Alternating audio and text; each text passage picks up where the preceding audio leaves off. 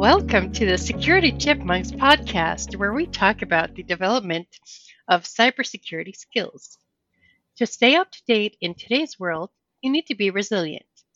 That's why, as advanced persistent chipmunks, we keep chipping away at it. My name is Mix Edna Johnson. I'm here with my co-host, Neil Smalley, and today we have a big announcement for you all. We have a new co-host on our podcast. We're excited to introduce our new host, Patrick Lowther. Patrick is a Microsoft security enthusiast and currently works at Binary Defense. Say hello to our listeners, Patrick. Hi, everybody. Nice to be here. Perfect. We're so glad to have you. All right. So to start us off, I wanted to mention a couple of conferences that are coming up so you can go out and network with people and get some learning on. So the first one is ShellCon. So if you go to shellcon.io, that's their website, and you can go register, find out more about it.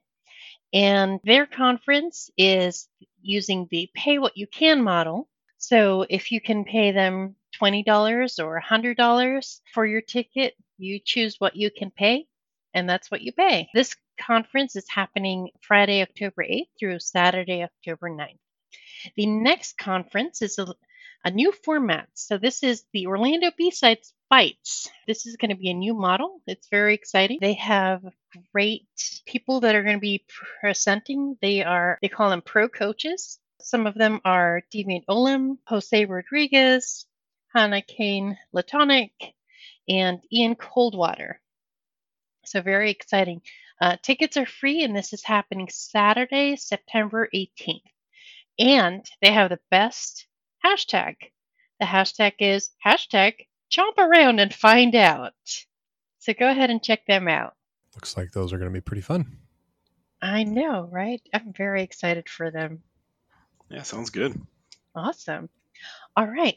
So something we wanted to talk about, since we have Patrick on board, something that he might know a lot about, is Azure. So I was checking out that there were some learning paths. I actually attended a couple of these trainings. So Microsoft offers these learn events where you can attend, and once you've attended that event, they give you a free certification voucher. So you can take the Azure Fundamentals, and then you get the AZ900 exam. That is the Azure Fundamentals exam to get certified at Azure Fundamentals. And then there are some other ones, so you can take the Azure Foundation data as well as artificial intelligence. Sounds like a lot of fun. I actually signed up for, I think, the fundamentals one here in October, so it should be good. Very nice. Yeah, and they have their trainings listed on their website, and they've added a lot more times for Pacific Coast and Eastern Time. I know this summer when I was checking it out, there was a lot of times in Europe and in other parts of the country, so now we have more in these time zones that work better for us here in the States. So there's a lot of options out there that are available, so you don't have to take a class at 4 a.m. Ask me how I know. Thanks, Patrick, for that. Yeah, you should just go take this class. It's in a different time zone. Well, you know, I was just... I mean, it's technically not your fault that I got the wrong days mixed up. But yeah, we're just pulling your chain. It was a wonderful class.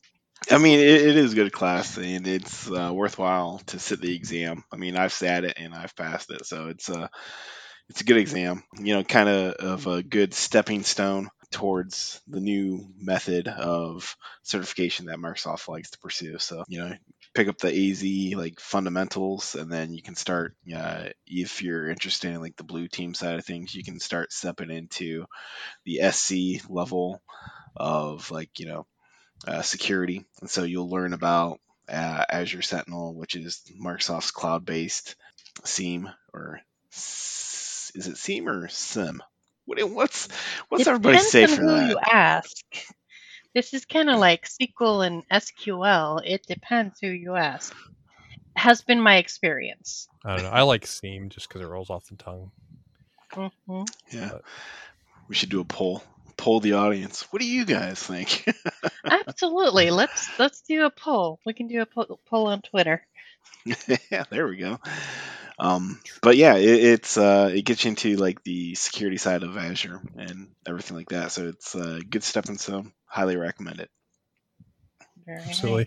nice. So you had mentioned something about the difference between the new way they're doing certs and the old way they did certs. Do you want to talk a little bit about that, or is there much to it? Yeah. So everybody's familiar, or I hope. It used to be that there was the one standard of going through the Microsoft stack and getting like your MCSA, which is your Microsoft certified um, system administrator, and then it'd be your MCSE, which is your certified engineer level. And then as they move more into the Azure space and making like cloud computing and edge computing, the more features they go towards that. They're rolling out these new certifications that they're not good for life anymore, and like they are renewable every year now.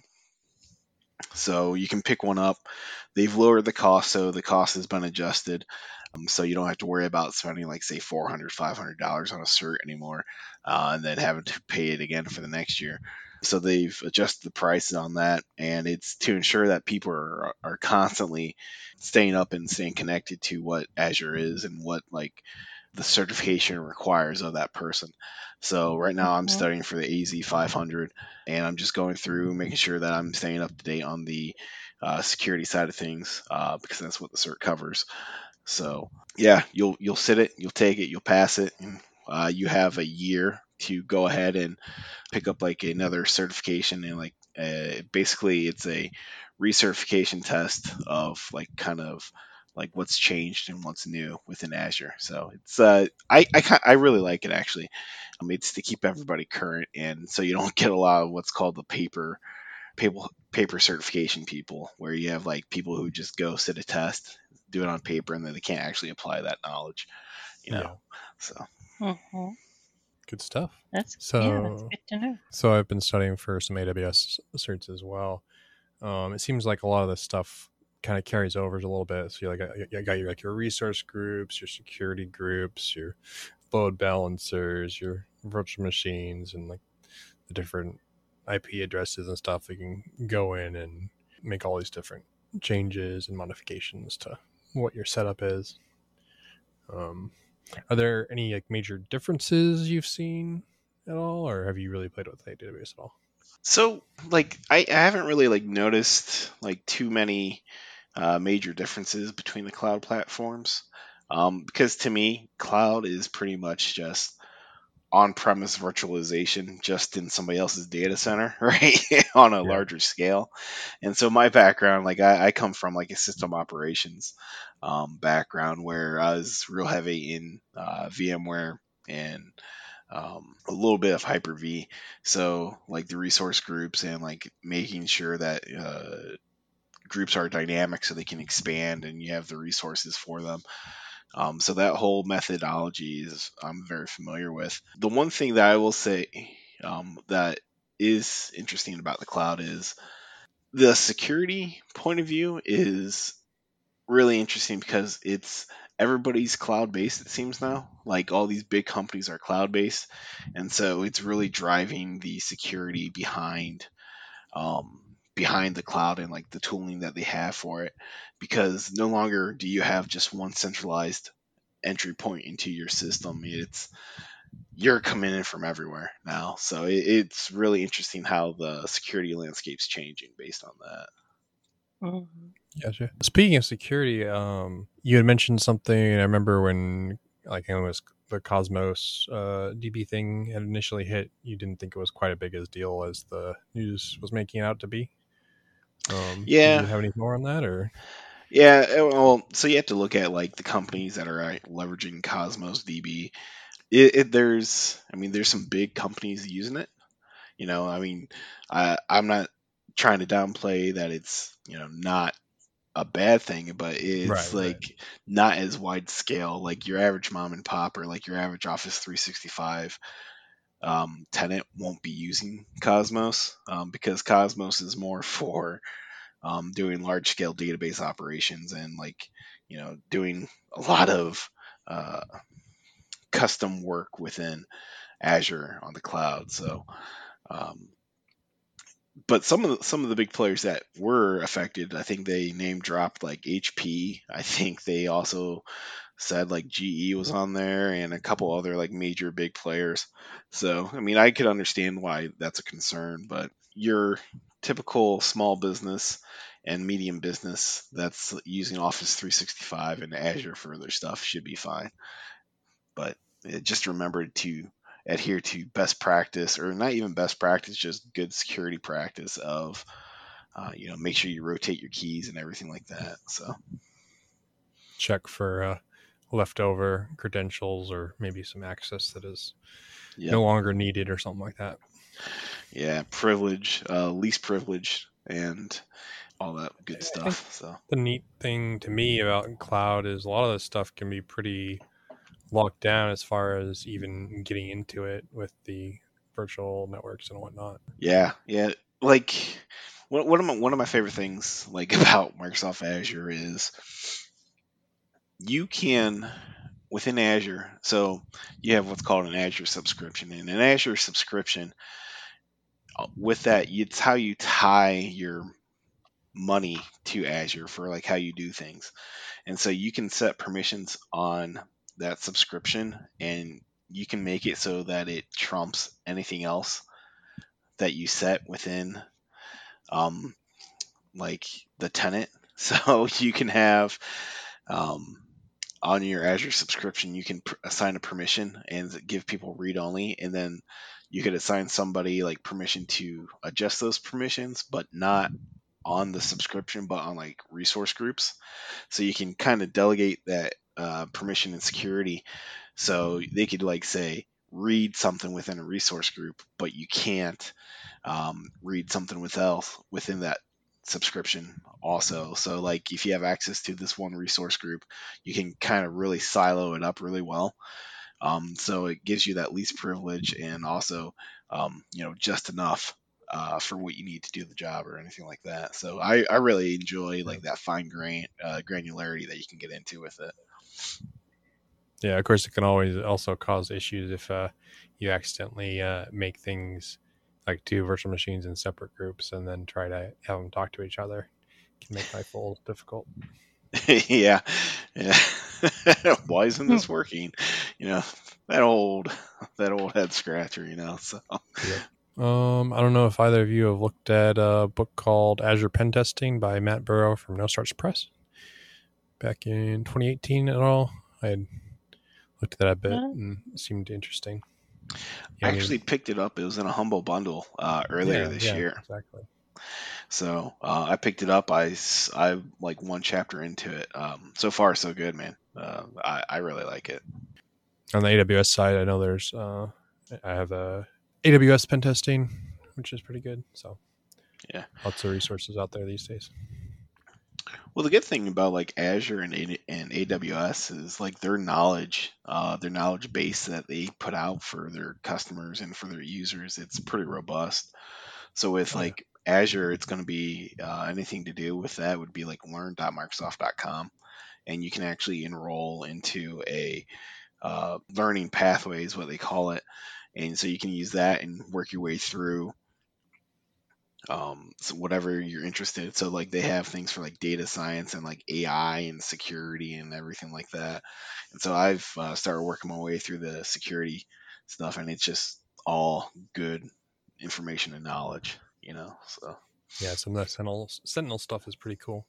Yeah, and like when you get really into it, Microsoft's starting to do this really neat stuff called the Ninja training. And so they have become a Azure Sentinel Ninja.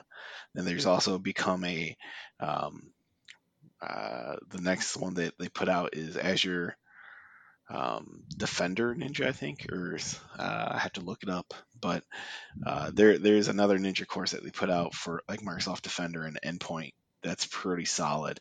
It talks about like security practice and things like that, so it's all good. Nice. Oh, that sounds good. Yeah. So I don't know if y'all did either of you see the Matrix trailer that dropped? I have not seen it yet, but I've been hearing about it today, and I'm really getting excited about it. Yeah, I've seen it.